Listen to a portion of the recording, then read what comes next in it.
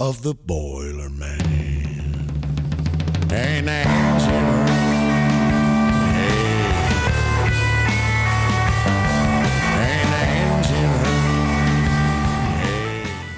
Hey, Jake. Hey, what? You like jazz? I love jazz. You like weird jazz theory that doesn't actually make much sense? No, I like to stick to like Kind of Blue and like. Well, guess what, Jake? What?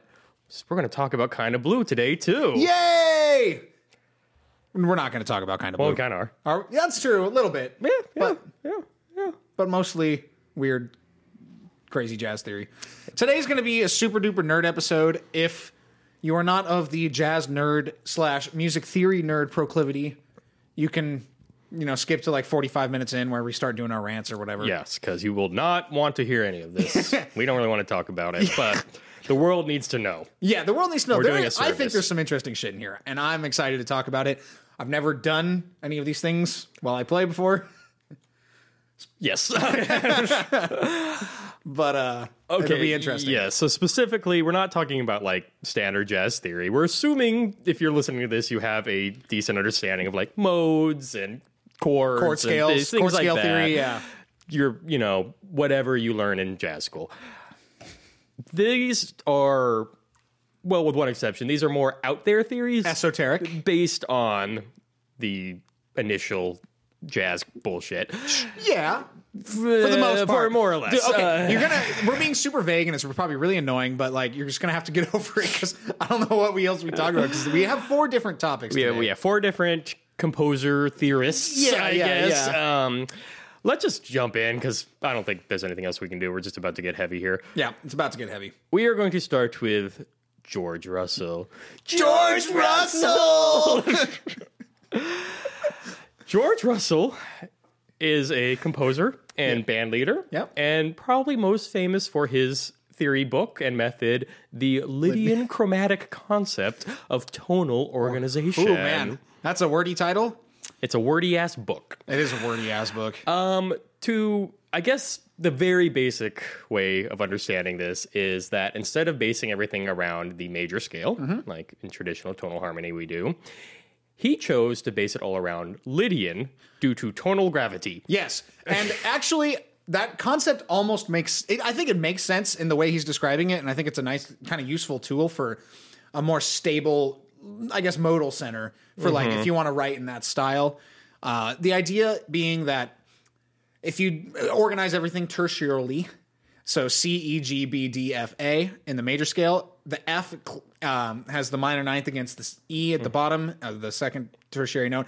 And in general, it's a little less stable. However, if you raise that degree to an F sharp, then it becomes very stable and grounded. Exactly. And that's the whole... Yes. And also the stacked fifths thing. We'll talk about that tonight. So it basically takes away the need to resolve. So he thinks of it vertically as opposed to horizontally. In horizontal music, we'd have like the 2-5-1. Yeah. He's thinking vertically where each chord sort of exists in its own space until you move to the next chord. Sure. And yes, so how I think he comes to Lydian, being the tonal center of all tonal centers, is his concept of tonal gravity, where the moving down a fifth would be the strongest motion. Yeah. The overtones. Actually, he goes into that later in the book. But yeah, so if you start on any note and you keep moving down in fifths, eventually, once you get to the 7th note, you will have a Lydian scale. Right. Okay. So, and then from there, so Lydian, and then you got your next mode, which would be like Mixolydian, and so on like that. So yes, if he stopped there, and this is where like Kind of Blue comes in handy, because Miles Davis and Bill Evans were both not formally taught, but talked to and influenced by George Russell's theory here. And so that really did open up a door to like modal jazz. So you have something like So What, where there isn't any resolution in the composition itself. It's just D minor, D Dorian, then to E flat Dorian, whatever. So that I think is actually a really important thing to happen in jazz. Yep. Probably the most important thing that George Russell ever did. Not to say people weren't playing around with that idea first, but he was... He was like a big figurehead like that you could always go to as a justification for doing it. And also he was pretty prominent already. He was, yes, he was.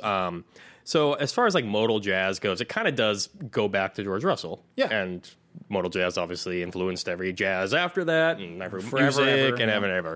ever. So had it all stopped there, we would have been okay. Yeah, I didn't write down where I stopped, but like it was when he started really breaking down tonal gravity and then the 11 scales of Lydian. But okay, the 11 scales of Lydian makes sense in his justification. You know what I mean? No, I disagree. Okay. I don't All right, think it all right. does, honestly. I mean, to me, it's a little more randomly like grab bagged than something like a Messiaen's modes of limited transposition, where it's mathematically proofed out. Kind of. Sure. Okay, so here's the deal. There's 11 different scales. Yeah. There are 7 principal Lydian scales. Yes. And then there are 4 auxiliary scales. And this is... George Russell, no! I really feel like he had this good concept. Like we were saying, he's like Lydian, basing it there. It's like, okay, I can see. The and first then- 2 chapters of this book are very convincing to me. Yes, and then he starts talking about the concept of Lydian chromatic scales, Right. okay? And that's where you add, essentially, the remaining notes that are in the Lydian scale. And that makes sense to me, too, because then it allows us to get to, like, other modes or, mixing modes and notes and shit like that, chords, yeah. whatever. But to me, it's like he had this really good concept, and then he had to figure out how to fit all the other shit that people were doing into it, and it doesn't make much sense to me. And that's kind of the problem, is that this book makes a lot of sense for its scope. And the scope, George Russell, very smart, very big brain, very good at concepts and all these kind of things. He needed to realize that the scope of the Lydian chromatic concept needed to be smaller and didn't need to encompass every jazz song ever, or every even like classical piece ever, or music theory in general. This is not an all-encompassing new style of harmony. It's not. And we'll get to that in a second, but in his book, he does analyze a lot like Bach. And Yeah. he's like, well, obviously Bach wasn't thinking the blah, blah, blah thing here that I'm analyzing this as, but, he just had the intuition he of the meant it, vertical yeah. gravity. Yeah, his tonal gravity, Bach had that tonal gravity on lock, dude. Before we get into talking about it, I do want to play a little George Russell just so we can kind of hear the music he was making with this. Yep. So this is the title track off of Aesthetics, because jazz is good.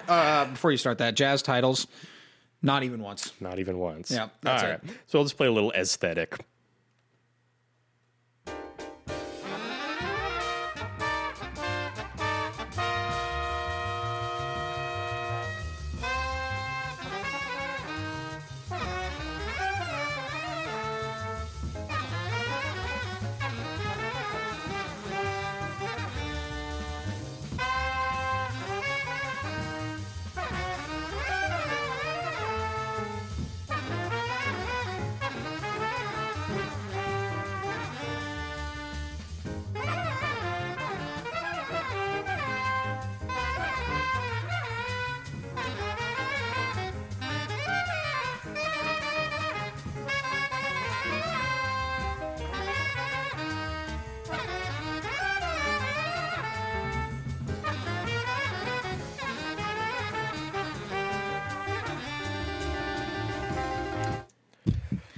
Was the bass only in the left ear? Like all the way to the left?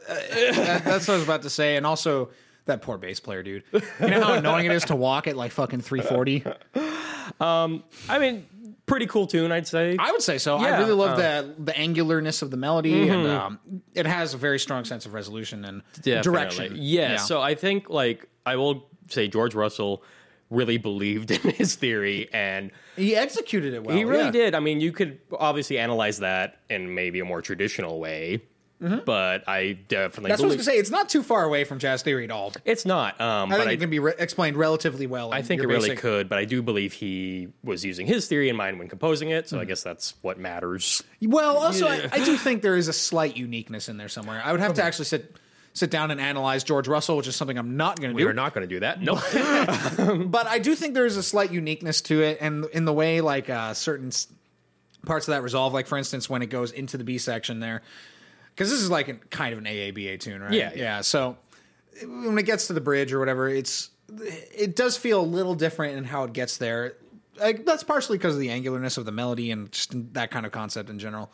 But I do think there's a difference somewhere. Yeah, no, I mean, At the very least, he has his style and his voice. And I think it's cool. I like George Russell. Like, we're gonna shit talk him a bit, but I actually like his music a lot. Same here. Especially I like his listening like to later stuff where he gets kind of electronic and weird and funky and stuff. It's cool. It's cool. I even like his quote unquote straight ahead stuff. Yeah, no. Even in this example, I think it's like compelling jazz. Exactly, I would agree. Obviously, very influential on what would come after it, for sure.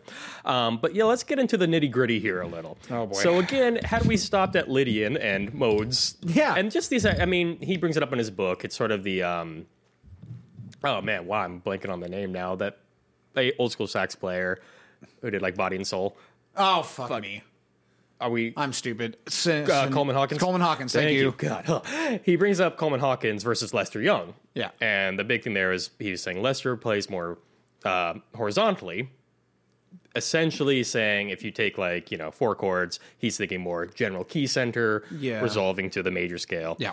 Whereas Coleman Hawkins would play more vertically inclined. So each chord he would sort of do its own thing on, which I think, in a sense, is more the standard of jazz at this point. Yeah, at that point too. Yeah, so basically getting out of like the big band era swing into the more like bebop kind of thing, right? Yeah, very vertical stacked. Yeah, exactly. So essentially, he took that concept and decided to figure out a way that you could add all 12 notes onto any chord and make it make sense. Yeah. So, you come up with these 7 principal scales of the Lydian chromatic concept.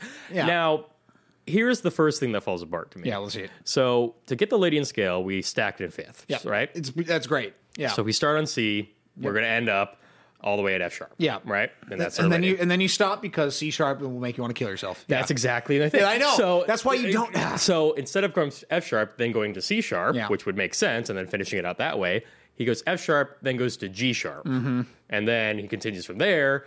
So it's G sharp, D sharp, A sharp, F, and then C sharp at the end. Yeah. So he breaks his fifths pattern. Yeah.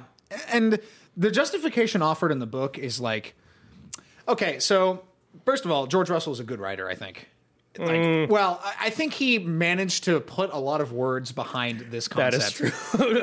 I guess good is in the eye of the beholder, but I think he's very articulate. That's what I mean. Is he managed to justify his decision to alter this pattern pretty well. But at the end of the day, it's just like, it doesn't matter because that pattern being broken like that, and not even, I don't know how to say this, but like to the extent that it's fucked with, like just for it's like he again, it's like you said earlier, he had the concept and had to figure out it's like a confirmation bias thing. You have the idea and you want to figure out how to make this stuff that doesn't quite work and put it in there anyway. And it makes much more sense to put it the way he put it. Like if we're looking at sort of adding chromatic notes, I think this particular order makes a lot more sense than going straight to C sharp or whatever. That doesn't work. Yeah. So essentially what happens though is after you add any of these notes, you get into what he calls the tone orders. Yeah. So Lydian by itself would be a 7-tone order. There is no 8-tone order. I don't know why.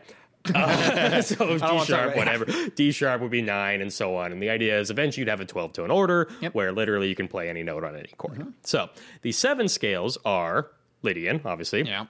We add G sharp, so that's going to replace G, so we get Lydian augmented. Okay, so I'm with you so far. So we're good, yeah. This is now adding like melodic minor into the equation. So. And I think there's another melodic minor scale in like 2 scales, There is. Next we have the Lydian diminished. Yeah, I actually wanted to talk about Lydian diminished. Yeah. The scale sucks ass. I don't mind the scale, but it doesn't... that's what I mean. Is it doesn't really... Yeah. The tonal gravity... The total George Russell! Well, here's one of the things I don't like about it either. So essentially, okay, so we're in C, whatever. Next note, D sharp, E flat in the pattern. So he's using that to replace the E natural. So it becomes, essentially, it's like using melodic minor with a sharp 4th or Lydian with a minor 3rd, however you want to put it. But why not Lydian sharp 9? To me, that would make more of a logical transition. That does make more sense, yeah. I don't know. I mean, I guess it doesn't really matter because no one uses those scales anyway. Dude, I play that shit all the time, bro. All the things you are, fucking Lydian diminished all day. Oh, my God. So anyway, okay, cool. We got that. Now we get to the B flat. And now there are 2... See, here's it again. Now there's 2 scales that fall into this tone order. I think the 10-tone order we're at now. Yep. So first is the Lydian flat 7. Yep. So that's again. That's the melodic minor mode. Exactly. Cool. So Lydian with a flat 7. Yep. Makes sense. Lydian This is sharp all 4, this is all working out. Then the auxiliary augmented scale. I read this scale and like didn't believe it, and then went back and looked at it. Whole tone. It's whole Yeah, it's a tone. whole tone scale. That's a whole tone scale. Why did he? The auxiliary augmented scale. It's not. Does he know what the augmented scale is? The augmented scale is very It different. gets worse. It gets worse because Yeah. then we add the next note, which would be what was it? in the key of C. Would be F natural. What was the name of the scale? It was like Well, it's the auxiliary diminished. Auxiliary scale. diminished, that's right. However, auxiliary diminished is it's already, already a scale. thing. Yes, That's already a scale. So I forget. Is that the altered scale with the E natural? Yeah. I can't remember. it's basically diminished starting on like the 7th. Yeah. Exactly.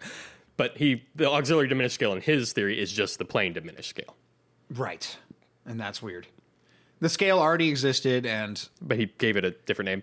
And then finally, the last note you add, again, is that C sharp, that flat 9, and you get the auxiliary diminished blues scale, which we would refer to as the auxiliary diminished scale. yes, that's the real oxygen. Yeah. But once you get to that note, you have 12 notes that you can go up and down through these series of 7 scales. Right. And assuming you're on the whatever chord for that long. So there is a method to this madness. He It's there. lays it out, and it basically gets more chromatic as you progress it's up. more the- Lydian chromatic. But then What a concept. there's stupid things that I hate, like when he goes to the Lydian flat 7s and he talks about the chords for that. Yeah. Or chord mode, as Chord he modes, puts it. He refers to it not as a dominant 7 chord, it's a major 7 chord flat 7. Yeah, that's Because it's all Lydian. It's all major 7. Everything is a major 7 chord. that's right. And a very, but you can't have that. Yeah. Yeah, so it's a major flat 7th. Yeah, major flat 7. That's a yikes. That's a official yikes from me. Yes. That hurts because the dominant 7 is a very, very strong sound. Yeah. Obviously present because of the tritone, and the tritone being a very strong interval, believe it or not. Again, we don't want resolution here. That's right. So, Well, you can't. Because I guess you can't think of a dominant 7 like that. But like, that's- thinking of it as an F major 7 flat 7 lead to decreased resolution? Then is that the idea? well, I think what leads to decreased resolution is the sharp 4 in it. yeah. Because, well, again, we'll get to the actual Mixolydian in a second here, but I think it's just that literally everything has to be a major chord. Sure. And well, and he continues that. So he even says, so like the first mode of all 7 of these scales is a major or a altered major chord. The second mode is always a 7th or an altered 7th. The third is always a major or a minor sharp 5, and so on like that. So in his theory, every chord through each of these scales has to be the same bass chord starting with.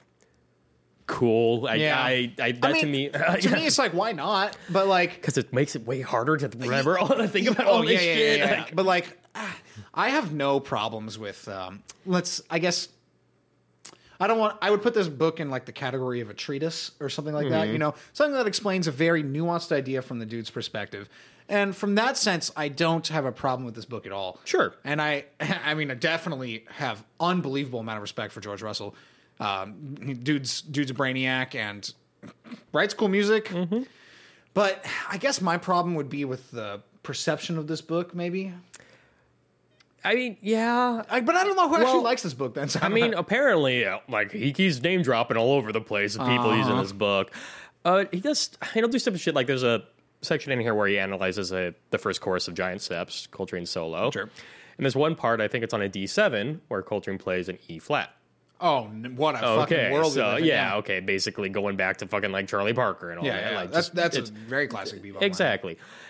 George Russell analyzes that as the second mode of the Lydian diminished scale. Genius. But but that kind of falls. Okay, so I don't know if our listeners know Giant Steps. The D7 in Giant Steps. Did you know where that goes? Does it go to G? It goes to G. It goes to G. Lydia. Oh, George Russell. The Giant Steps analysis is so funny because Coltrane doesn't like do this shit at No, all. no, no. George Coltrane. No, John Coltrane's methodology was very strictly major third transposition related. and then very simple. And every chord, he's essentially just playing the arpeggio with like the ninth thrown. Yeah, in. yeah. That's And literally almost the with- entire thing. It's the entire solo with really good contours, and obviously Yeah, John yeah. Coltrane's awesome. But Exactly, but like it's not as complicated. It's not a fucking Lydian diminished second mode on a D7 chord. I'm curious what he thinks the next one is then. Like, what does he think the G is? Like, So that brings us to the 4 auxiliary scales that were not considered the 7 principal scales of the Lydian. The 4 auxiliary scales, which again, I literally think is just to write off anything that doesn't quite neatly fall into this. The first one is the major scale. oh my god. So if someone's playing a major scale, it's like, oh, well, he's just using the auxiliary. The first auxiliary mode of Lydian, chromatic. Yes. The second one would be major scale flat 7. Not even shitting you. I'm not playing Mixolydian, dude. Major. I'm playing the second mode of the Lydian chromatic auxiliary series. You're a fucking idiot. Oh my god! The third one is, I believe, it's like major sharp 5, but it's the bebop scale, so Yeah, the 5 yeah. sharp 5 6 Yeah, one. adding the sharp 5. Yeah, exactly. And then the fourth one would be the African American blues Yeah, scale. I did see that on the list, and then I laughed. So those are the ones that people play a lot, and he can't fit into Lydian. So therefore, Better come up with some names, motherfucker. So this is where it starts getting weird. Now, I did want to play someone else doing this. So Eric Dolphy is actually one of my favorite horn players. Yeah, Eric Dolphy's tits. He did play with and study with George Russell a lot. And George Russell does put a chorus of one of his solos on here. I'm not saying that Dolphy was using the method, but he was at least aware of it and practiced it. So I think it at least was inspired by this method. Yeah, I'm guessing again. Yeah, there's cool stuff to be inspired by in here. It's Dolphy though. But so I'm going to play the little chorus, and then I want to talk about his analysis real quick because to me this is George where Russell's analysis. Yes. Oh no. All right. So Eric Dolphy.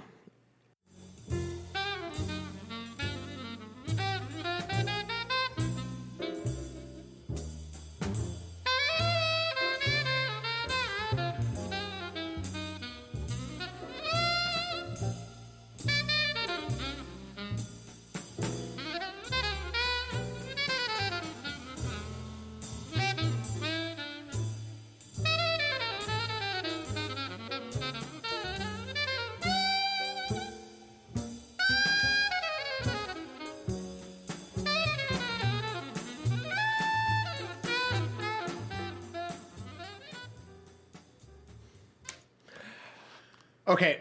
After we listen to that, I have one quick thing to point out. Yes. And we made fun of the last one for its production, the last clip we played.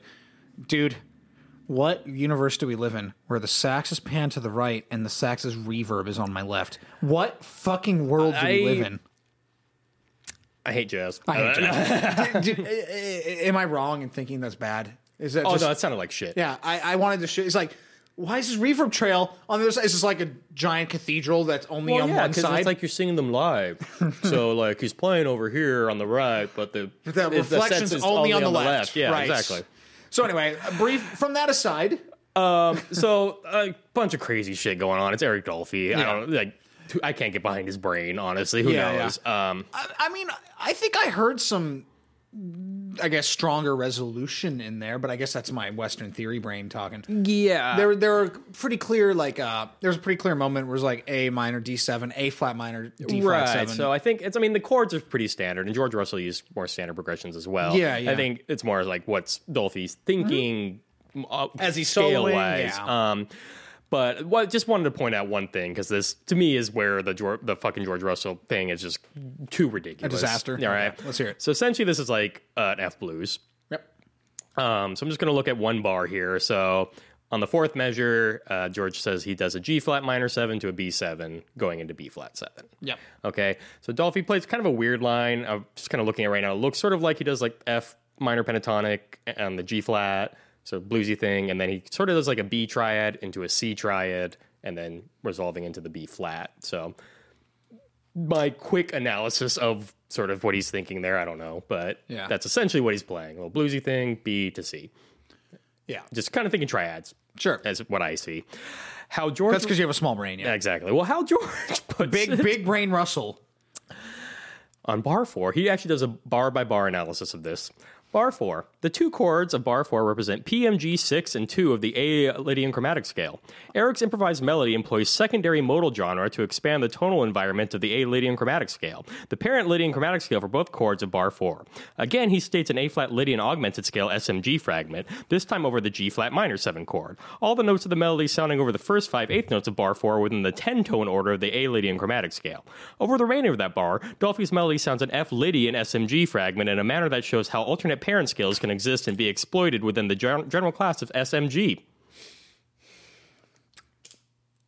I hate to break it to you. I listened to approximately 3 words of that. I mean, I didn't listen to any. I was just, I don't understand it. I mean, like, so his analysis compared to mine, which I'm not saying mine is right, but this first little fragment, which to me is just kind of F blues kind of shit. Sure. He thinks comes from the A flat Lydian augmented scale, which it'd be because it's a G flat minor. So, and then he goes to the B7 where he's playing A Lydian, which okay, fine, I guess that works. Can think of it that way, yeah, and then but he does a little C7 or C arpeggio at the end, which he would then say goes to F Lydian over the B7 and. He's got a case of running too far. I'd say, the first 50 pages of this book are solid. I agree. And then it's just a bunch of this shit. I really liked the first 50 pages a lot. And I actually would recommend it to anyone who's looking to get in some nerd shit. Yeah, I actually saw a cool thing on some guitar book where... I know, right?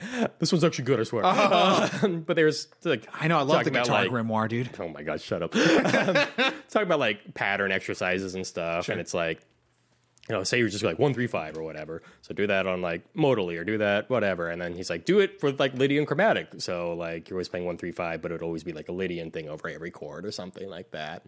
So it's like, yeah, you can play around with this stuff. And I think it's an interesting way to think about things for sure. Sure. But not whatever the fuck SMG, secondary modal something, I think. Secondary modal group? Something like that. I think he gets so many fucking acronyms in this book. Yeah, secondary modal gyration. Genre, maybe. I don't fucking know. But yeah, that's about all I got to say about George Russell. I don't know if you got anything. Like, in conclusion, George Russell, no! Not even once. Not even once. Actually, that's not true. He makes some really good music. Yeah, highly recommend. Listen George to Russell. his tunes. Read the first 2 chapters. 2 chapters, maybe 3, I think. I can't remember. 2 chapters is enough to keep you going. I think. And then after you read the first 2 chapters, you'll be like, that's pretty cool. I don't know, man. Maybe Coltrane was thinking Lydian diminished on that D7. We're gonna move on now. So we're going chronologically, I guess. Yeah, through our 4 super jazz nerds. I believe that was probably the most extensive one we're going to touch upon because I sure hope so. It's been like fucking 30 minutes, dude. Well, that's what has the most shit in it, and it's probably the most influential of anything we're talking about. We're getting a little more niche here after this. Actually, I think these also go in order of esotericness. Yeah, I guess they do. Well, okay, who's after this again? Well, now we're talking about Mr. Ornette Coleman. It does go in order of esotericness. Specifically, we're talking about his concept of harmolodics. Mm-hmm. He's bad at names. Yeah. Well, dude, what genres did he play again? I forget. Did he play jazz? Well, kind of. Well, actually, he's really good at jazz. He is really great at jazz. Harmolodics actually came much later in his career, late 70s. And so harmolodics is one of those things where he's never actually really defined it very well. There's one, he apparently was always going to write a book. He's dead now, so it's never going to happen. Right. But he gave a little like preview or like intro essay or something like that. And that's about what we're going to get for harmolodics. But essentially, the idea is the harmony and the melody and the rhythm, which I guess he couldn't fit in the name. Well, it's kind of a shitty word for that. Yeah, that's fair. Are all equal. Makes sense to me. That is harmolodics. Yeah. So in practice, what that ended up being was that, I mean, I love this shit. Yeah. That anyone could essentially do anything, shift any harmony, any melody, any fucking rhythm, groove in the middle of a song. And the idea was you'd all improvise along with it or against it. And that was the composition. You might have a head, and then it's sort of let's go into a Latin thing here. Let's Sure. go into rock. And he was really like mixing genres a lot at Yeah. this time, which I think is awesome. And obviously that's something like you and I do a lot. Yeah, so, yeah. And I guess what I would say is Ornette Coleman, when you hear this description of his harmonics, you can literally just see all of his music fly in front of you. yeah. You can, this is how he was thinking 100% of the time. 100%. And it's so cool, yeah. It is really cool. And the thing that I find kind of interesting is it's almost kind of inside. I mean, it's like everyone's sort of playing inside, But combined, it intersecting, comes yeah. out. Yeah, and it's really cool. I was going to play a little bit here off of Virgin Beauty. Oh. This features Jerry Garcia on guitar. It does not. It does. I love the Dead, man. This is called Three Wishes. And let's listen to those harmonics.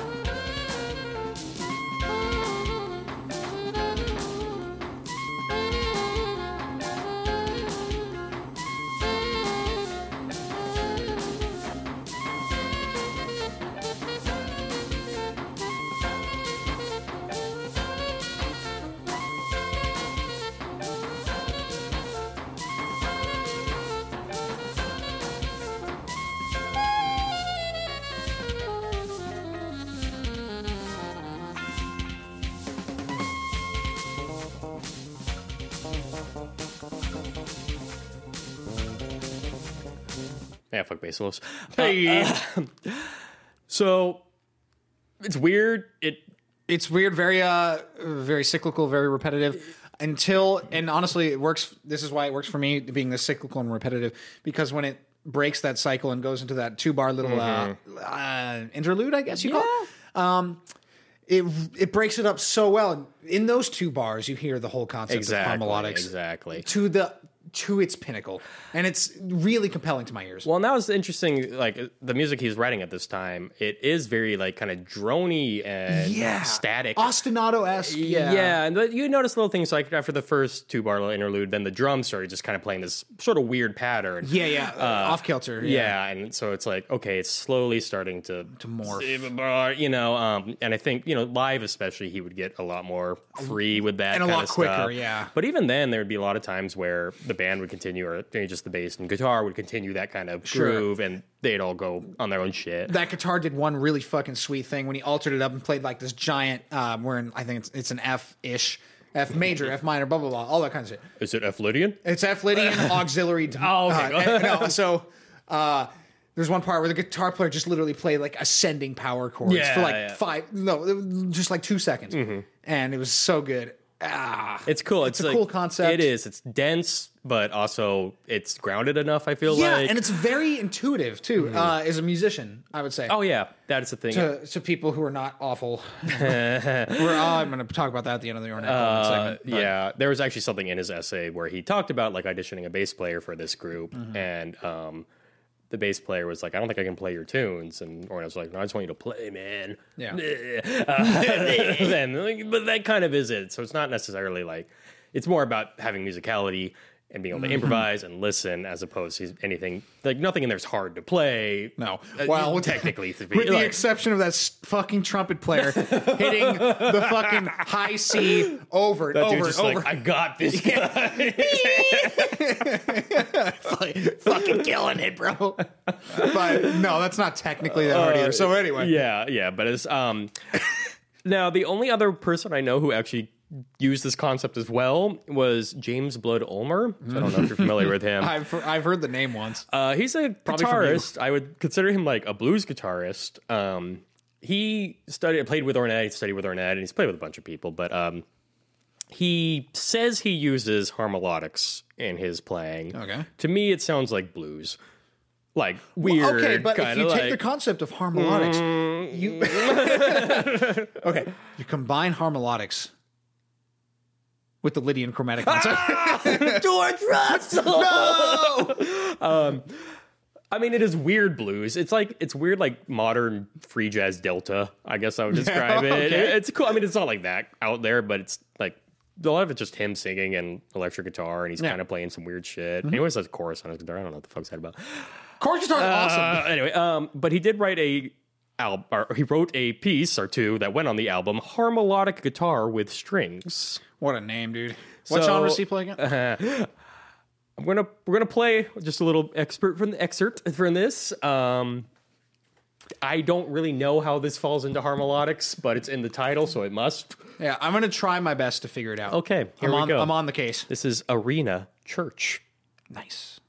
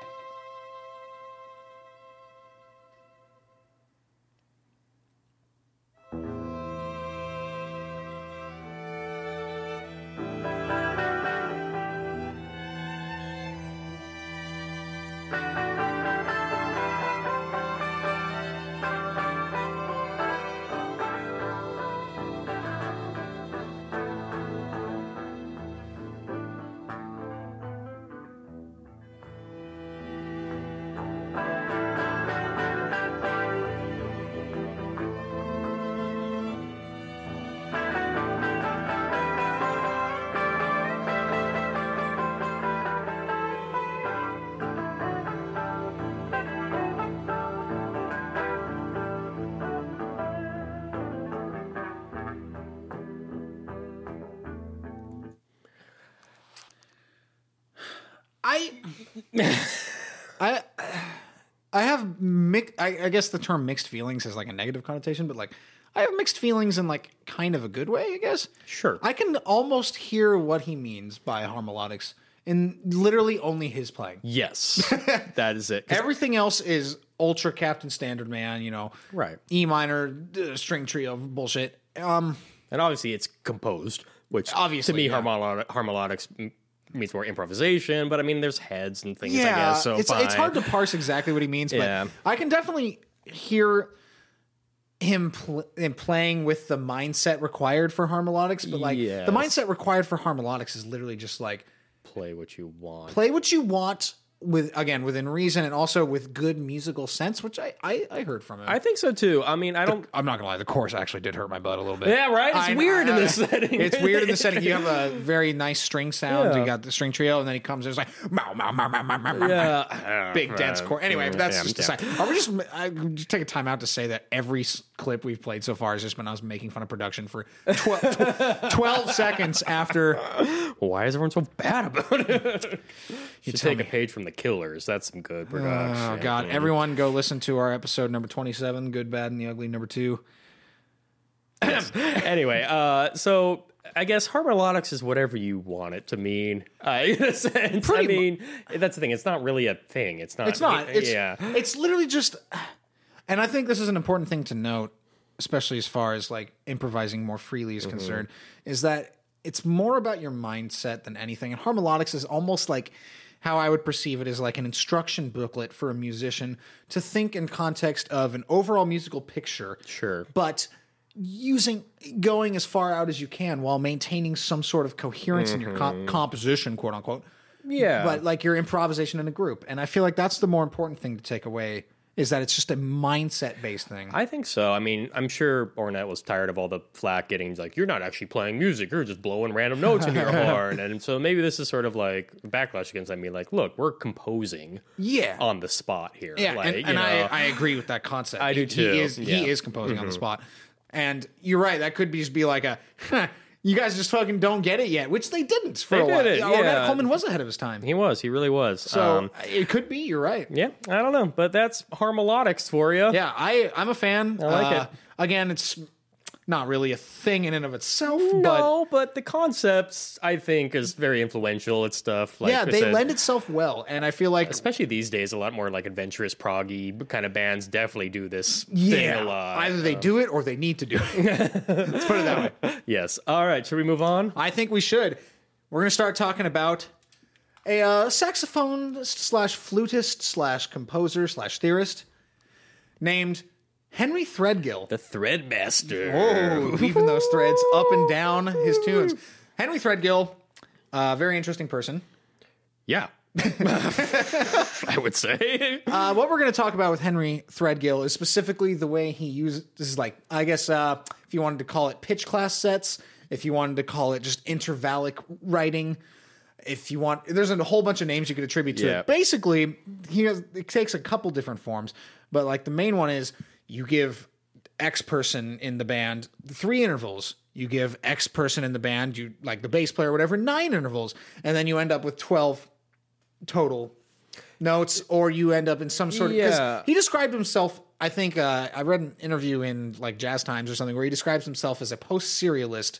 Yes. Yeah. And I think that's kind of a good way to describe it. Serialism, of course, where you order all 12 tones in order. And he has he kind of crunches it up and divides it among people, and then... And the idea really is more improvising around that, too. I think... So, there's actually not a lot written about this. There's interviews with him. Yeah, that's it. But there's no treatises, there's no books. I first came across this when I was studying with Tom Baker. Mm-hmm. Check him out. Tom Baker's awesome, yeah. Badass composer and guitar player.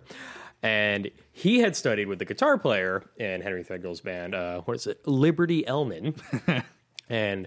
Liberty explained this concept to Tom, and so the idea was that, or initially anyway, it's called interval scales. Mm-hmm. And so if you have a chord, let's just say you have a C major chord. C Lydian chord. Sorry. So if we take our C major chord, we have 3 notes, C, E, and G. Okay? So C to E is a major third, C to G is a fifth, and then E to G is a minor third. So you have 3 intervals right there, minor third, major third, perfect fifth. Sure. Then you also have the inversions of each of those intervals. So now we also have minor 6, major 6, and the fourth. So the interval scale for a C major chord, or actually any major chord, would be the same because keys don't matter here. But minor third, major third, fourth, fifth, minor 6, major 6. Yeah. Okay? So now if I'm playing that C chord, you have to improvise whatever notes you want, but every note has to go to one of those intervals next. Exactly.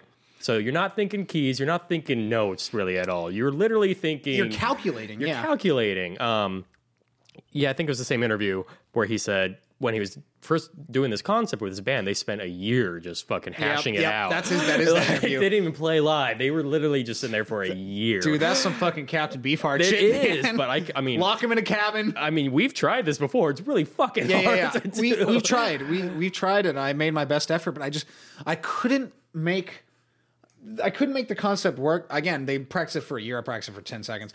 But it's a very difficult concept to organize in your mind. Yes. Possibly because it's just so contrary to how you would normally think.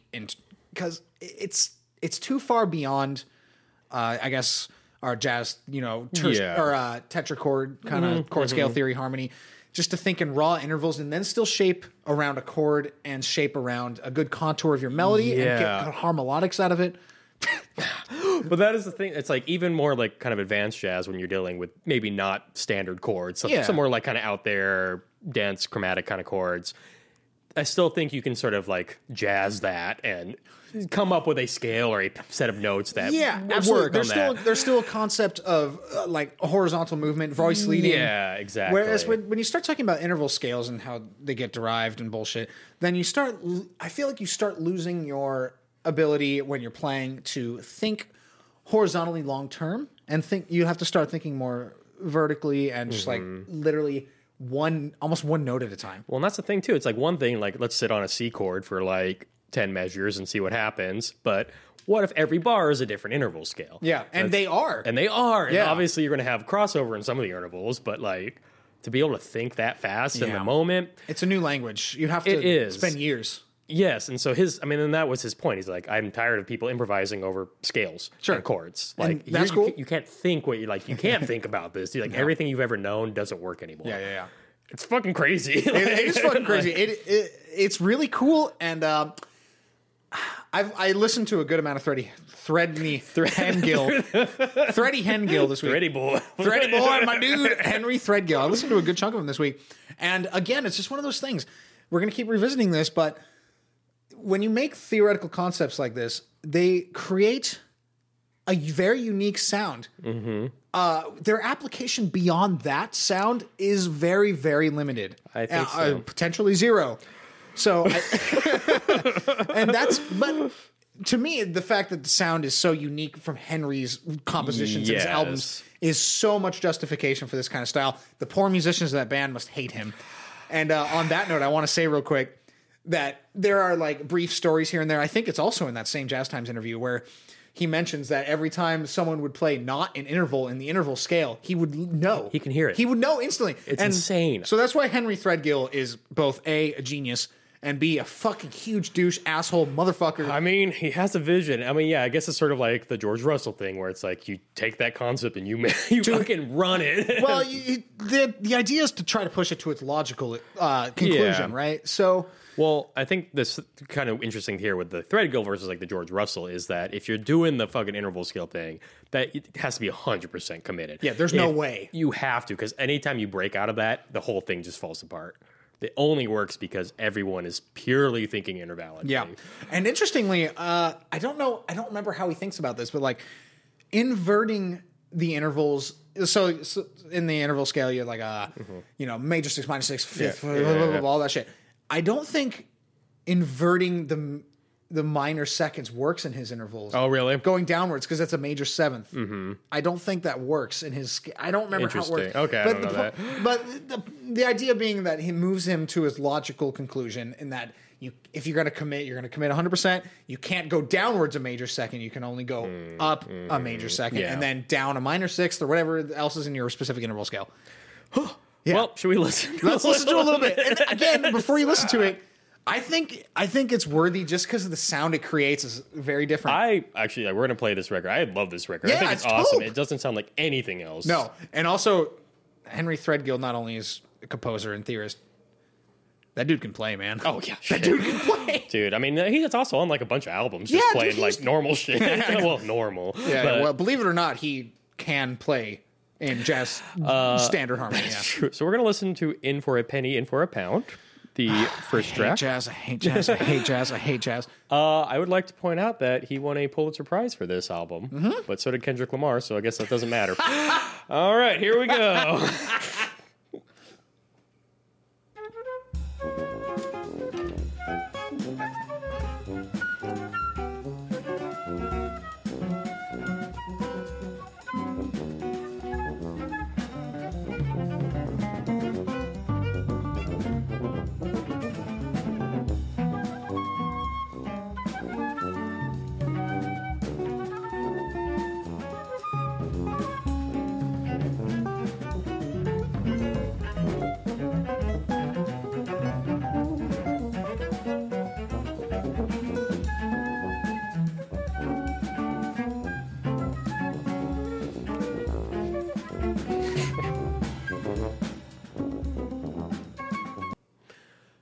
I think, real quick, first of all, the production is good. Yeah, it's a Pulitzer Prize winning That's fucking right. album. But if you've noticed, the flute lines, I'm kind of just trying to justify me remembering shit.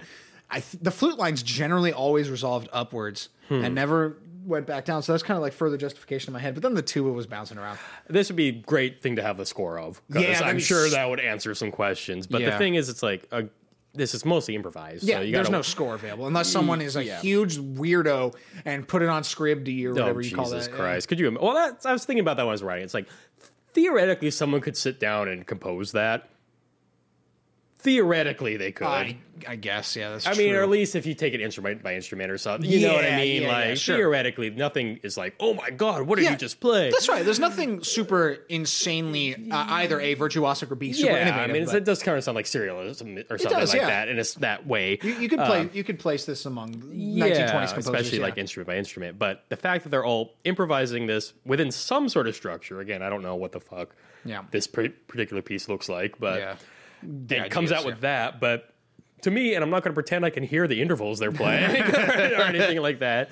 But to me, I do hear some sort of a unity. There's structure somewhere. There is, and specifically, it's like intervals do have flavor to them, right? And so you can kind of hear these flavor changing as it progresses when like bigger ones or smaller ones or more dissonant, more open ones kind of come in and out. Again, it's like super subtle. I mean, we could probably sit down and figure it out, but fuck that. That'd be a nightmare. But to me, I do believe that, he's doing it. He's literally writing music like this, and it works. It works, yeah. Again, works meaning from our weird fucking... I mean, I think it's fucking badass. I think it's fucking amazing and awesome. But, like, I'm not going to show this to my mom, right? Like, or whatever, right? But, like, I wanted to say part of the reason I think... I would just like to point out that your mom thought Creep by Radiohead was weird, so... That's true. So that's where this conversation... that's what I mean. So, but I wanted to point out that the instrumentation of this album is very interesting as well. Yeah. Yeah. What is it? Fiddle, tuba, flute, flute, sax, whatever he does, all that shit. And then there's two more... Guitar, and clean electric. Yeah. Really very weird, clean. Kind of weird bright. tone or that, and then drums. And then drums, yeah. So...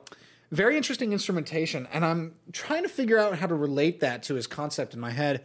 I guess that if you used an acoustic bass, it wouldn't be quite as present, and the fat like attack you get from a tuba is easier to identify his scales with, maybe.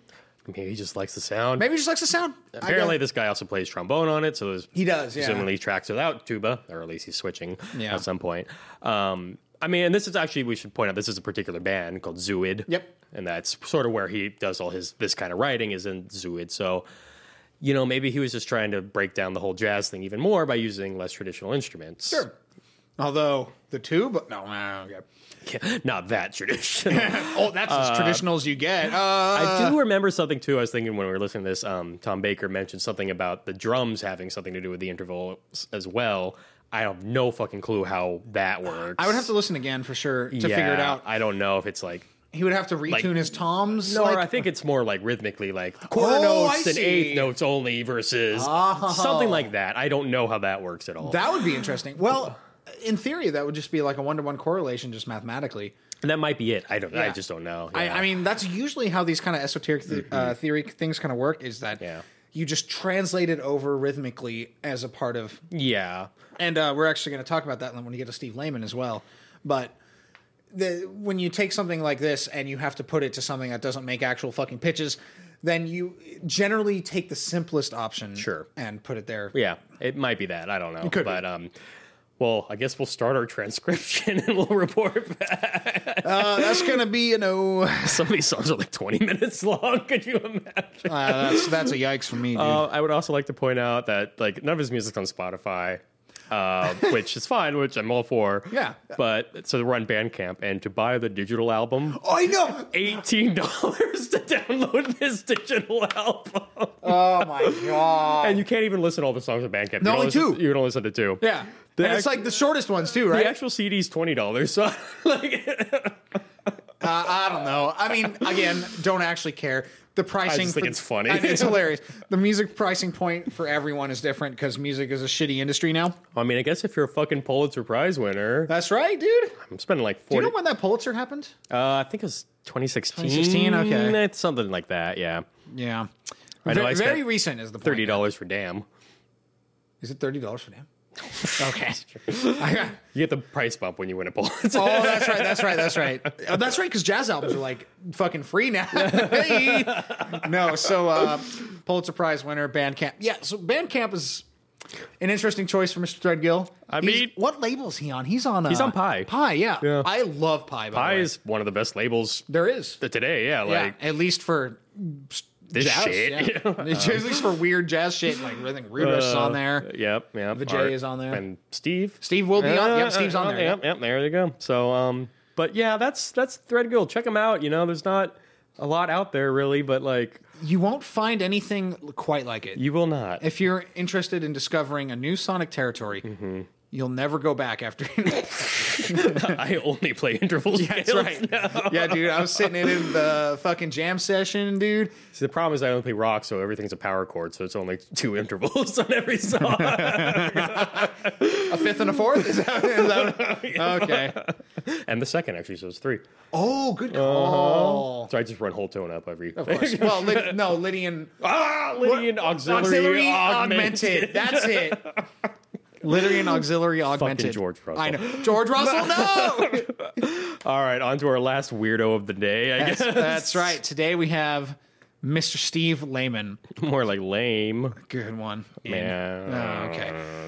That joke was No, I not like brought Steve to its Lehman launch. a lot. He's I know, fucking dude. awesome. Steve Lehman is at least top 2 saxophonists right now for me. Yep. With Chris Potter as number 1 always.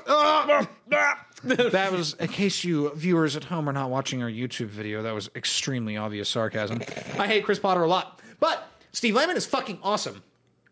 And we're specifically going to talk about like 2 to 3 Steve Lehman songs / an entire album, kind of. So, Steve Lehman, alto sax player, composer, theorist, all that shit. Very, very good at all those things. He is insanely good at He's playing so music. good, man. That's just a good way to put it. He's very good at music. Yeah. He does everything well. You can hear him. He has a great record with Rude Resh from Montapa called Dual Identity. Yeah. That I don't want to say that's more straight ahead. More than this. Today we're going to talk about a style or a theory or whatever you want to call it called spectrographing or spectral music. I'm gonna leave now. Yeah. Like this, And basically what we've it gone means, too far. basically what it means is that it's, you get some ghosts in. Ah, fuck. Oh, Yeah, you see what I did Spectre, there? I see. Yeah, I'm so fucking funny. Okay.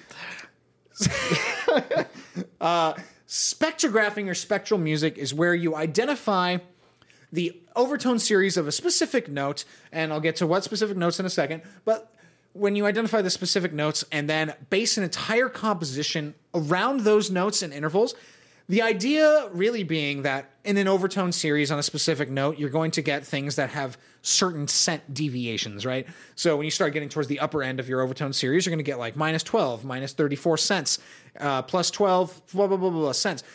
So you end up with chords that are a fucking nightmare to play. Yeah. Get fucked, piano. Yeah, well, I'll talk about that in a minute. But because it's one of those almost like George Russell things where he kind of cheats to fit this kind of thing in. Yeah. I'm going to talk about that. But like playing microtones is a nightmare on any instrument. I played some microtonal stuff on trombone back in the day, and I wanted to kill myself. But the idea really being that you end up with these chord shapes that are not possible otherwise. And these chord shapes being influenced by these overtone series. So you have your root, and then you have like even like a perfect fifth and all this kind of shit. And then you end up with, I think it's the 13th note in the interval or the overtone series where you end up with the sharp 4, the George Russell. Is this the advanced Lydian chromatic concept? This is advanced Lydian microtonal concept of tonal organization. Microtonal organization. No! Oh my God.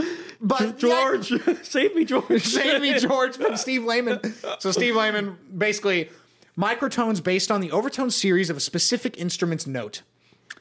And I guess I kind of just want to start off by playing a piece off of the album. I can never remember these 3 words in order. Travail, Transformation, and Flow. Why? I know, jazz. It's like every fucking jazz time. albums. Every fucking time. Can you name something not stupid? Please. I'm sure it has some deep meaning to him, and we're stupid. But like, the piece is called Echos, Echos. At least that's normal. Yeah, well, relatively speaking. But pay attention to kind of if you think it's out of tune, then you're right. No. But if you're going to hear a lot of microtones, but more importantly, you're going to kind of hear how he makes it work compositionally, I think. And let's play it up.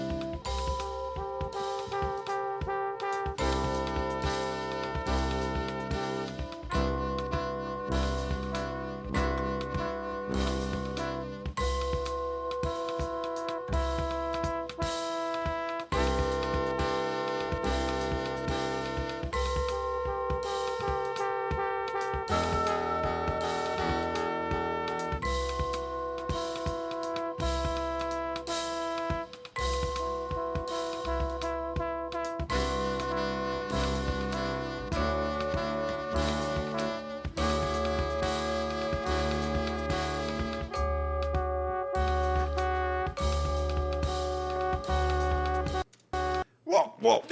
So, first of all, I am an enormous fan of this album. Man, if anyone ever tells me to tune my guitar again, I'm just gonna be like, well, Steve Lehman would.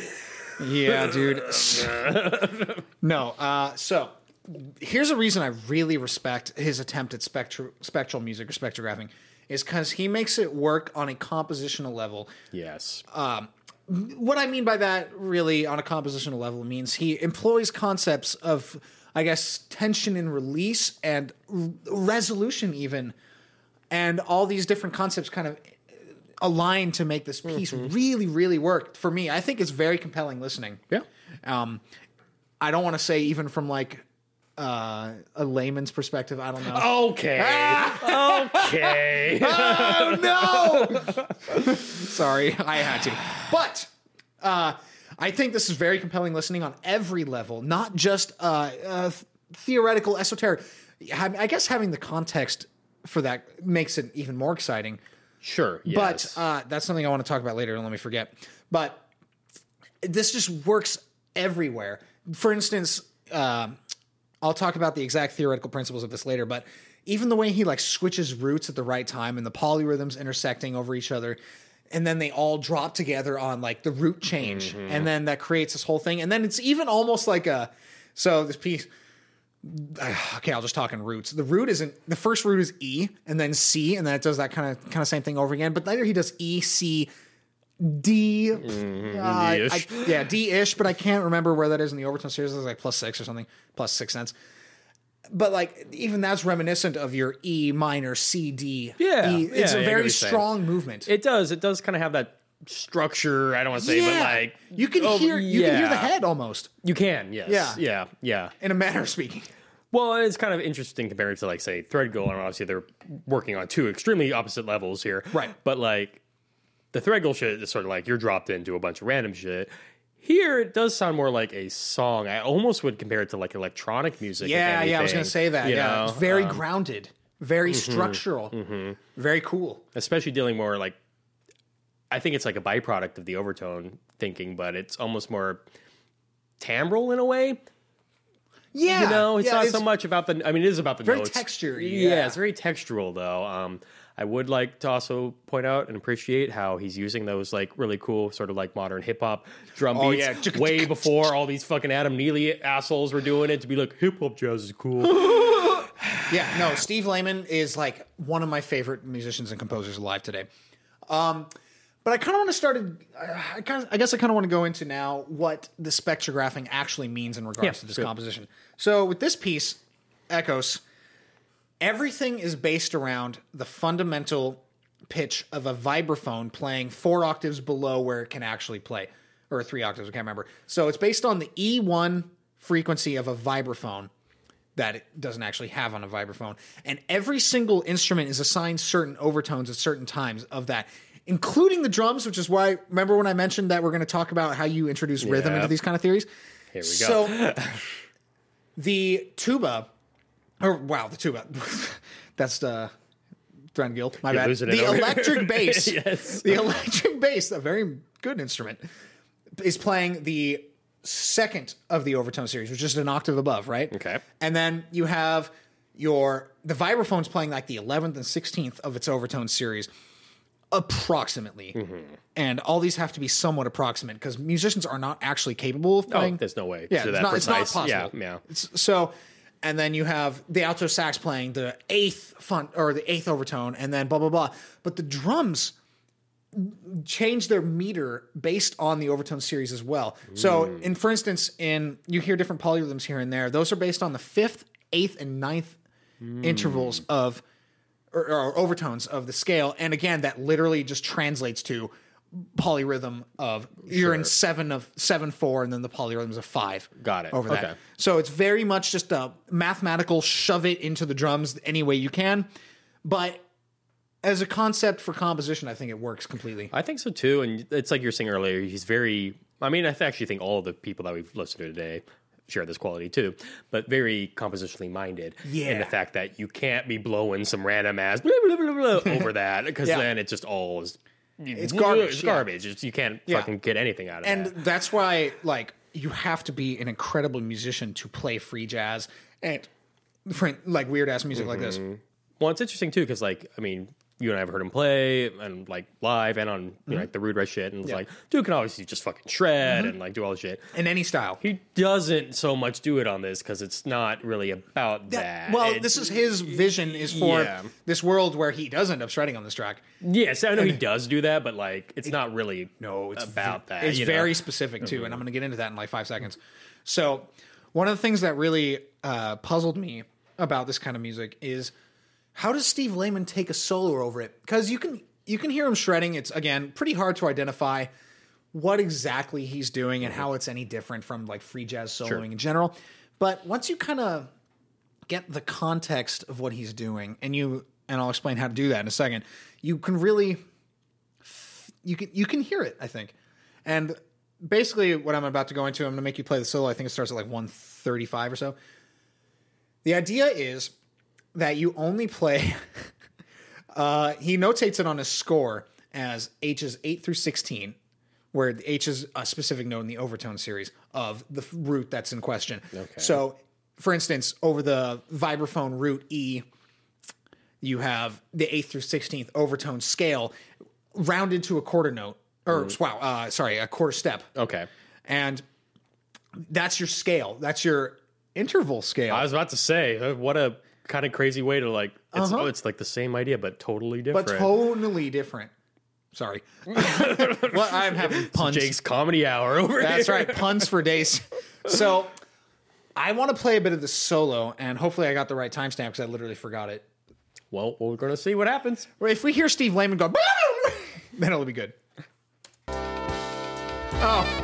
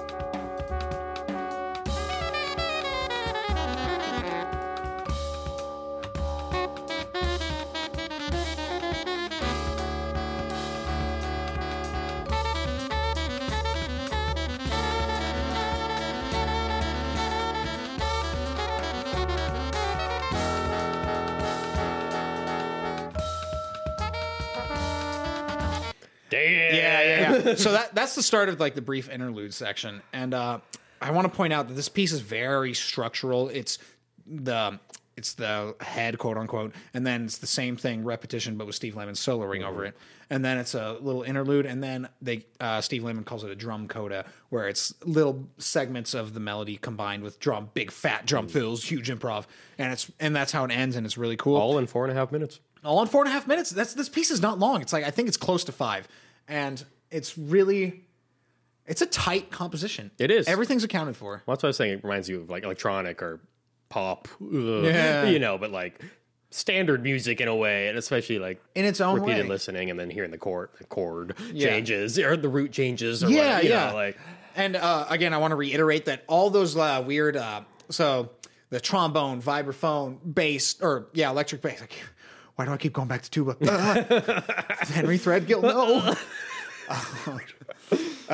All these instruments, it's the Steve Lehman octet, if I'm not mistaken. Yeah. So all these instruments are playing specific spectrographical readings and as close as they can on that instrument to the fundamental that is being played or being theorized. you know, and I will say too, just in general, obviously he's not the first person to experiment with like microtonal music. Right.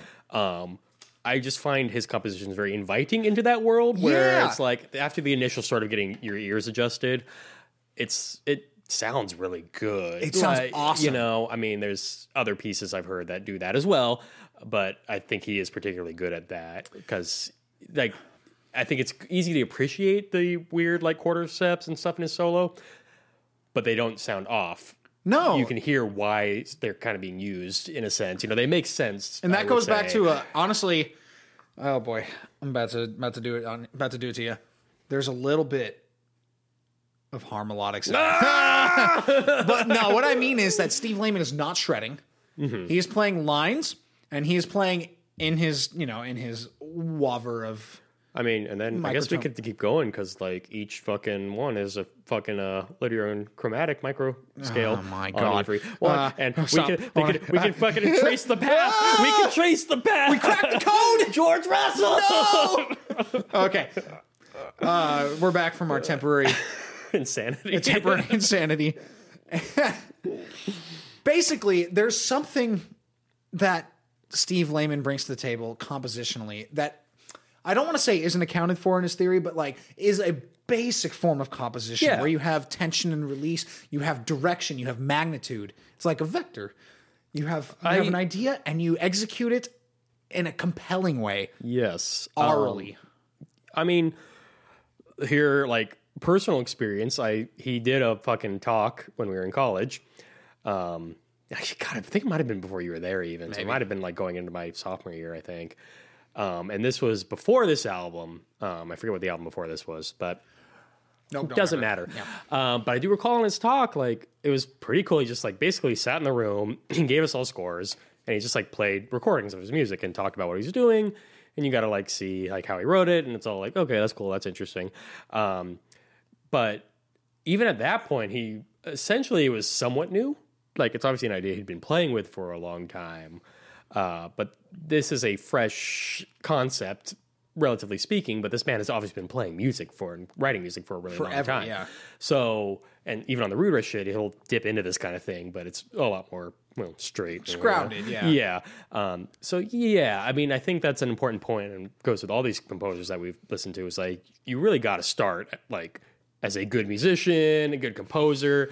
Then you get in this weird shit for sure, and because that's what you want to do. That's because you get bored or you feel like there's something else there that you hear, But you have to go through the process. But yeah, could you imagine like you and I just being like, "Hey, let's write a really quick fucking song like this"? Yeah. It'd probably suck. It'd be a disaster. Like we have to spend time because I think, not to like be up our own ass, but I think we're both good enough musicians to do it. Eventually. Yes. You have to spend the time, you have to do the brain work to sift through the wrong ways to do it. Yeah, even someone like Rude Rush, who I would say all his theoretical ideas, while being advanced, they're all sort of rooted in maybe like 20th century like classical kind of stuff. They're pretty explored, yeah. Yeah, but yeah, there's nothing, he's not really bringing anything, like the synthesis is new, but I don't think there's any concept that he himself came up with and was just like, here's my shit. But, even that all stems from the fact that this guy could blow over any fucking song ever and sound amazing, just playing straight ahead. He's a strong sense of, I don't know how to break it down, because it's ironic almost that we're talking about these very esoteric and advanced, quote-unquote, jazz theories, but it still boils down to the very basics. Make it really compelling. Does. Yeah. Make it interesting to people to listen to. How you do that depends, but mostly it's through a strong contour of melody, a strong sense of tension and release, all this kind of basic stuff. And honestly, another point, Steve, specifically, I was thinking, listen, like when I said, it kind of sounds like electronic music. It's like how you could do this really easily electronically, because you can literally go in and get the exact pitch you're looking for. Yeah, you can edit it, yeah. But I'm glad he didn't do that, because to me that would probably sound very flat. It wouldn't work. Robotic. Yeah, it's the fact that there's live musicians and that they do have to compromise. They do have to sort of fit everything into something playable for them. I think that kind of grounds it a little more too. I agree. It sounds the clips we played sound great from even just like a human perspective. Exactly. It just sounds awesome. And you're right. If you put this on a computer and edited it that way, it wouldn't sound the same. It's just the concept. There's this quote. I don't remember who it's by. It might be Oscar Wilde, but it's like, the absence of limitations is the enemy of art. I think that was Fraser Crane. Yeah, okay. So very awesome philosopher Fraser Crane is. No, so the idea is that you can't do this live to that extent, to mathematical perfection. Sure. But making the compromise and having the limitation on it creates its own sort of beauty. It really does. I'm reminded of something he said in that talk, too.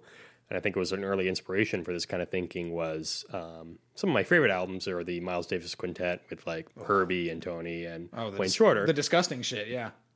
And so he was talking about Miles and Wayne playing heads together and how fucking out of tune they were from each other, you know? And he's like, they're playing unison, but they're clearly not playing unison. And so he took that concept and was just like, okay, let's keep going with that. And, you know, in my opinion, that's some of the best music ever made. And it's like, this shit is human, you know, it's inherently human. Like they were not purposely, obviously, trying to be out of tune from each other. Yeah, exactly. It happens, and like, I make fun of it, whatever. Yeah, but like, it's that album, or those albums, 2 or 3 or 4, all are first of all incredible. Yeah, but Steve Lehman talks about Miles Davis a lot. If you read his dissertation, which I some reason read all of.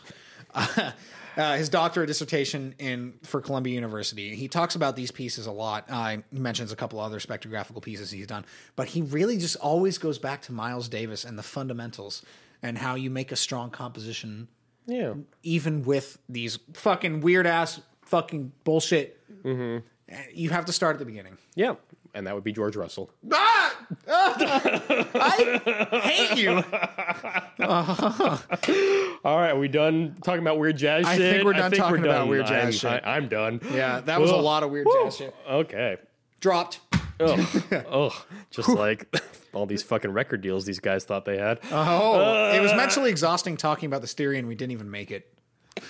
We didn't even create this theory. It's fucking. We can't even play any of it. Yeah, dude. Next time I try some Threadgill shit, you just come over and shoot me, okay? Dude, I've heard you lay down some sick fucking Lydian Diminish, though, man. Yeah, dude, I lay that. Yeah, it was funny, though. Like, as I was reading that book, I was listening to a lot of Alan Holdsworth. And that dude actually does like that scale a lot. Really? I don't think he uses it anywhere in the same way as Russell is doing, but like, he does like that. Interesting. Alan Holdsworth, R.I.P., is awesome. Yep. Very cheesy, dude. That's why I like him. That's why I like him. I like the cheese. Jesus Christ. Shall we rant? I think we shall. You got anything for me? You know, this isn't really a full rant. It's not George Russell. No! This is literally just me being a petty asshole. But I don't know if you've heard, but Miley Cyrus dropped a new album. I did not hear a couple days ago. So there's been all this shit going around. And you know what? I actually am a Miley Cyrus fan as a person. I like her as an individual. I agree. I don't like her music whatsoever. But she has gone through, you know, she was like Hannah Montana shit, and then she tried to do the disillusionment phase. Then she tried to go into the urban market and do that kind of thing. And then a little more poppy with like Wrecking Ball and all that crap. Yeah. So now she's doing rock. Yeah. And she had a brief transition between her pop and rock in the cheese realm. I don't know if you've heard of the song The Climb. I have, actually. That's like in between her pop and her rock, I think. It's terrible. Like 2 or 3 years ago. Well, here's the weird thing. So I know you stopped watching Black Mirror, like you didn't see the most recent season, which is good because it's terrible. Okay. Perhaps the worst episode is a Miley Cyrus episode. She in it? She is. Wow. Where she plays a pop singer, and there's like some weird like technology shit. But at the end, it turns out she's a rocker at heart. So it's like literally that episode, and now it's real life. So I guess like Black Mirror every episode, I guess. But that's so interesting. I'm serious. That's really interesting. It's weird, right? So promotion is a very strange game right now with the advent of the internet. Like even like TikTok has changed the game a lot. Sure. Other things of that nature. I'm almost maybe she planned that shit, dude. Yeah, someone planned that. Yeah, or her agents or whatever. Yeah. I mean, here's the premise. Here's the premise of the episode, real quick, just to give you more context. She's like a pop singer, like a Hannah Montana type. Okay. And there's all these little dolls that you get the doll, and you can talk to the doll, and they're advanced enough that they can talk back to you. But because Black Mirror is like a dystopian future show. Exactly. Yeah. But it's still like AI. It's not really. But essentially, she wants to break away from pop because she's writing her own real serious kind of music. Yeah. It's real dark and edgy. You know, rock and roll. That sounds like Miley to me. So her mom like drugs her and puts her in a coma or some shit. Okay. And somehow her brain ends up in this doll, and this girl gets it, and then she's like, I'm the real one, and they have to like save her, blah, blah, blah. It's not good. It's one of the worst episodes they ever made. But the very last scene is the girl that had the doll and Miley Cyrus have formed like a punk rock band together. And it's just them playing in a crowd and everyone's just like, this is punk. Yeah. And then Miley Cyrus dropped a rock album. So, again, it's like I listened to it today. Because again, I'm not a fan of her music, but I like her as a person. I think she's kind of fun. Sure, Yeah. you know. And I think she's adapted to the challenges of the music industry. She really has. Very well, because getting out of the Disney role is very Yes, difficult. I don't yes. know. She made it look easy.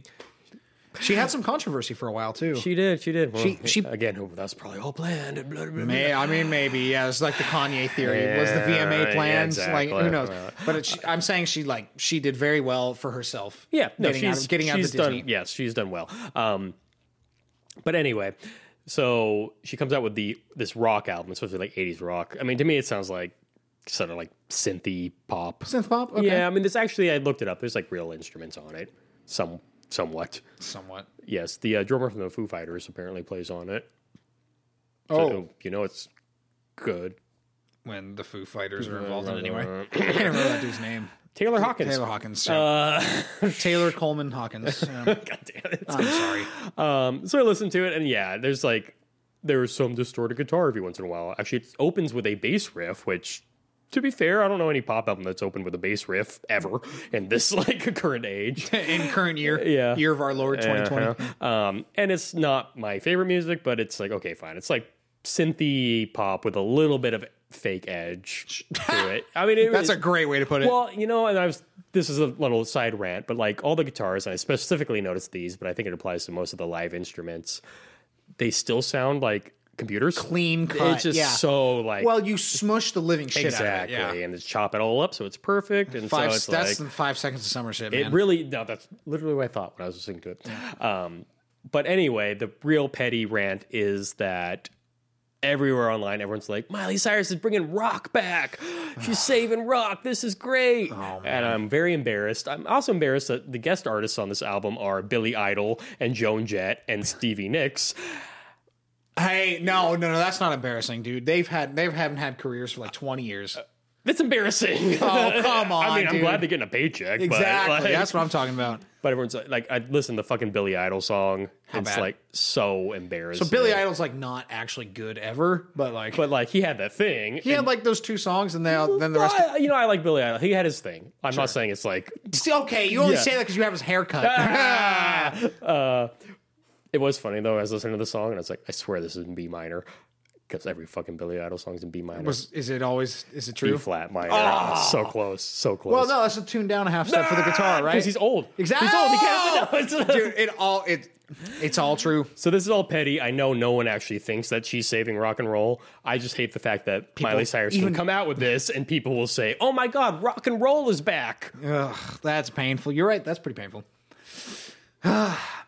My rant is significantly stupider. Oh God, oh no. When I was listening to Henry Threadgill, I initially searched for "In for a Penny, In for a Pound" on Spotify, and it came up with Oh no. it came up with this band I'd never heard of somehow, because I really like extremely cheesy, shitty disco. No, I don't want to. Oh, we're going there, dude. It came up with this band called Arabesque, which they started right about the ABBA time, 78, 77.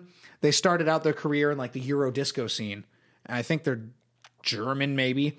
But the point is they had a song called "In for a Penny, In for a Pound." And since George Russell, no. Henry Threadgill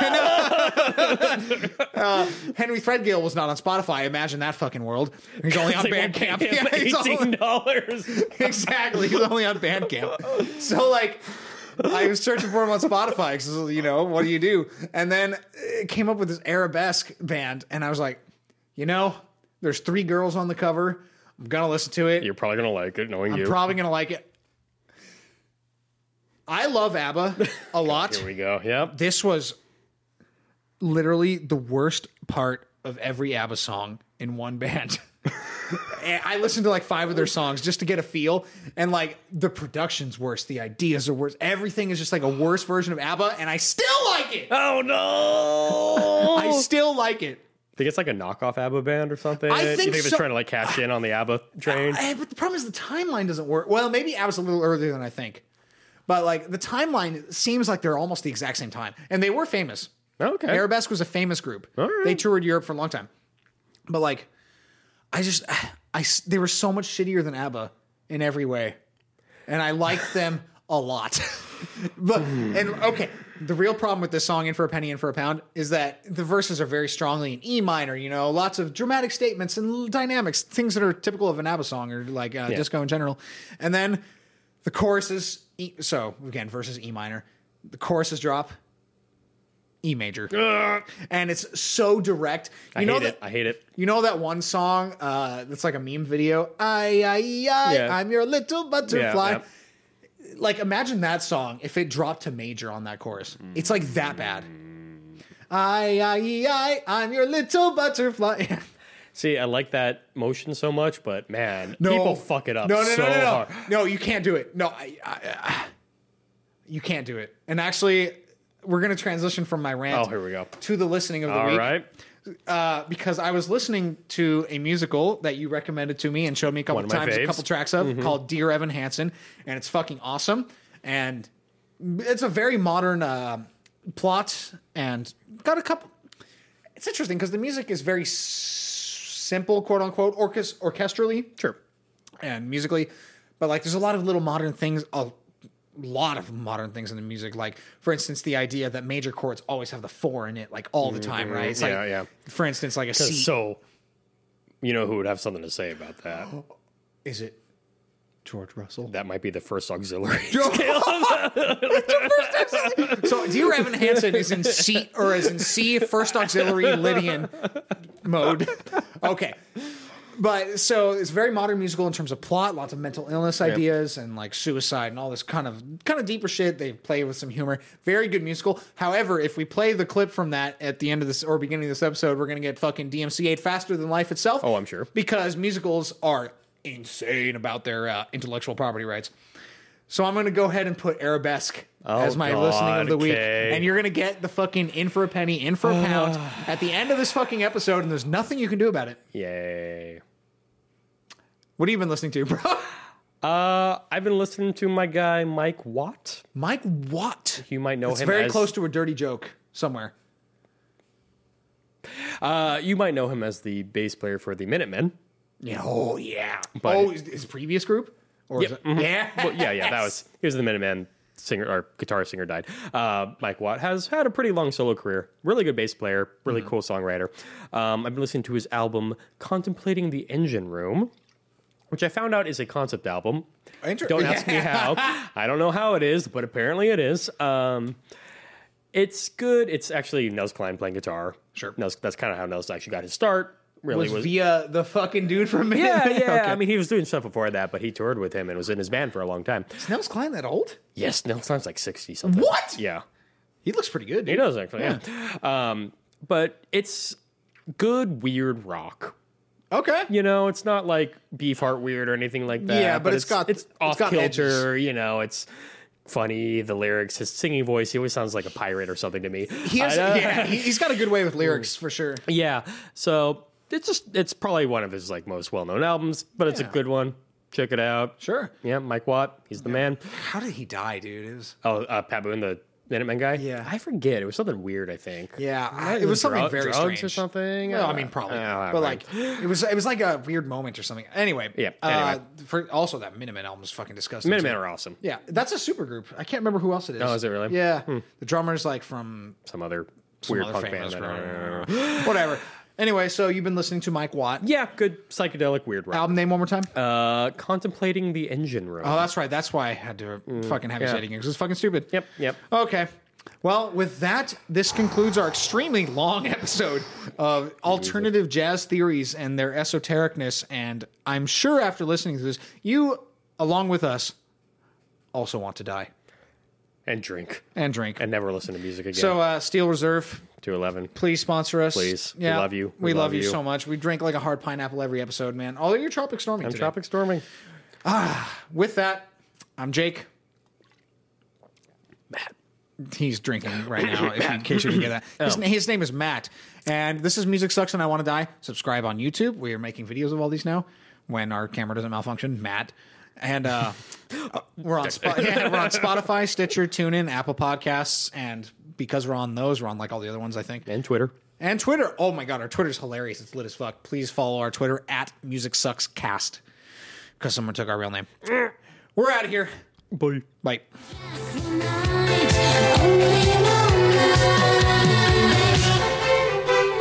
In for a penny, in for a pound, you should never